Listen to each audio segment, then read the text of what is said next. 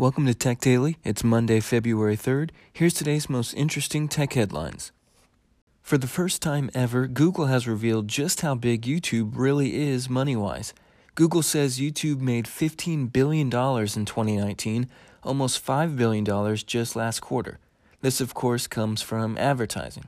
Speaking of Google, a new Maps feature was recently exploited by a, quote, artist in Germany.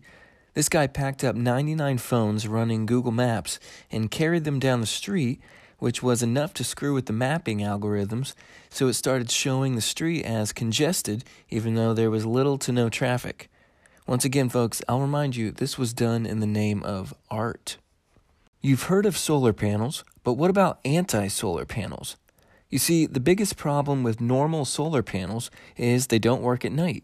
So scientists have published a paper detailing how anti-solar panels could absorb heat coming off the Earth and convert it back into power. Basically, the opposite of a regular solar panel. That's it for today. Thank you so much for listening, and thank you to our sponsor. I'm Shane Lothar. This is Tech Daily. I'll see you tomorrow.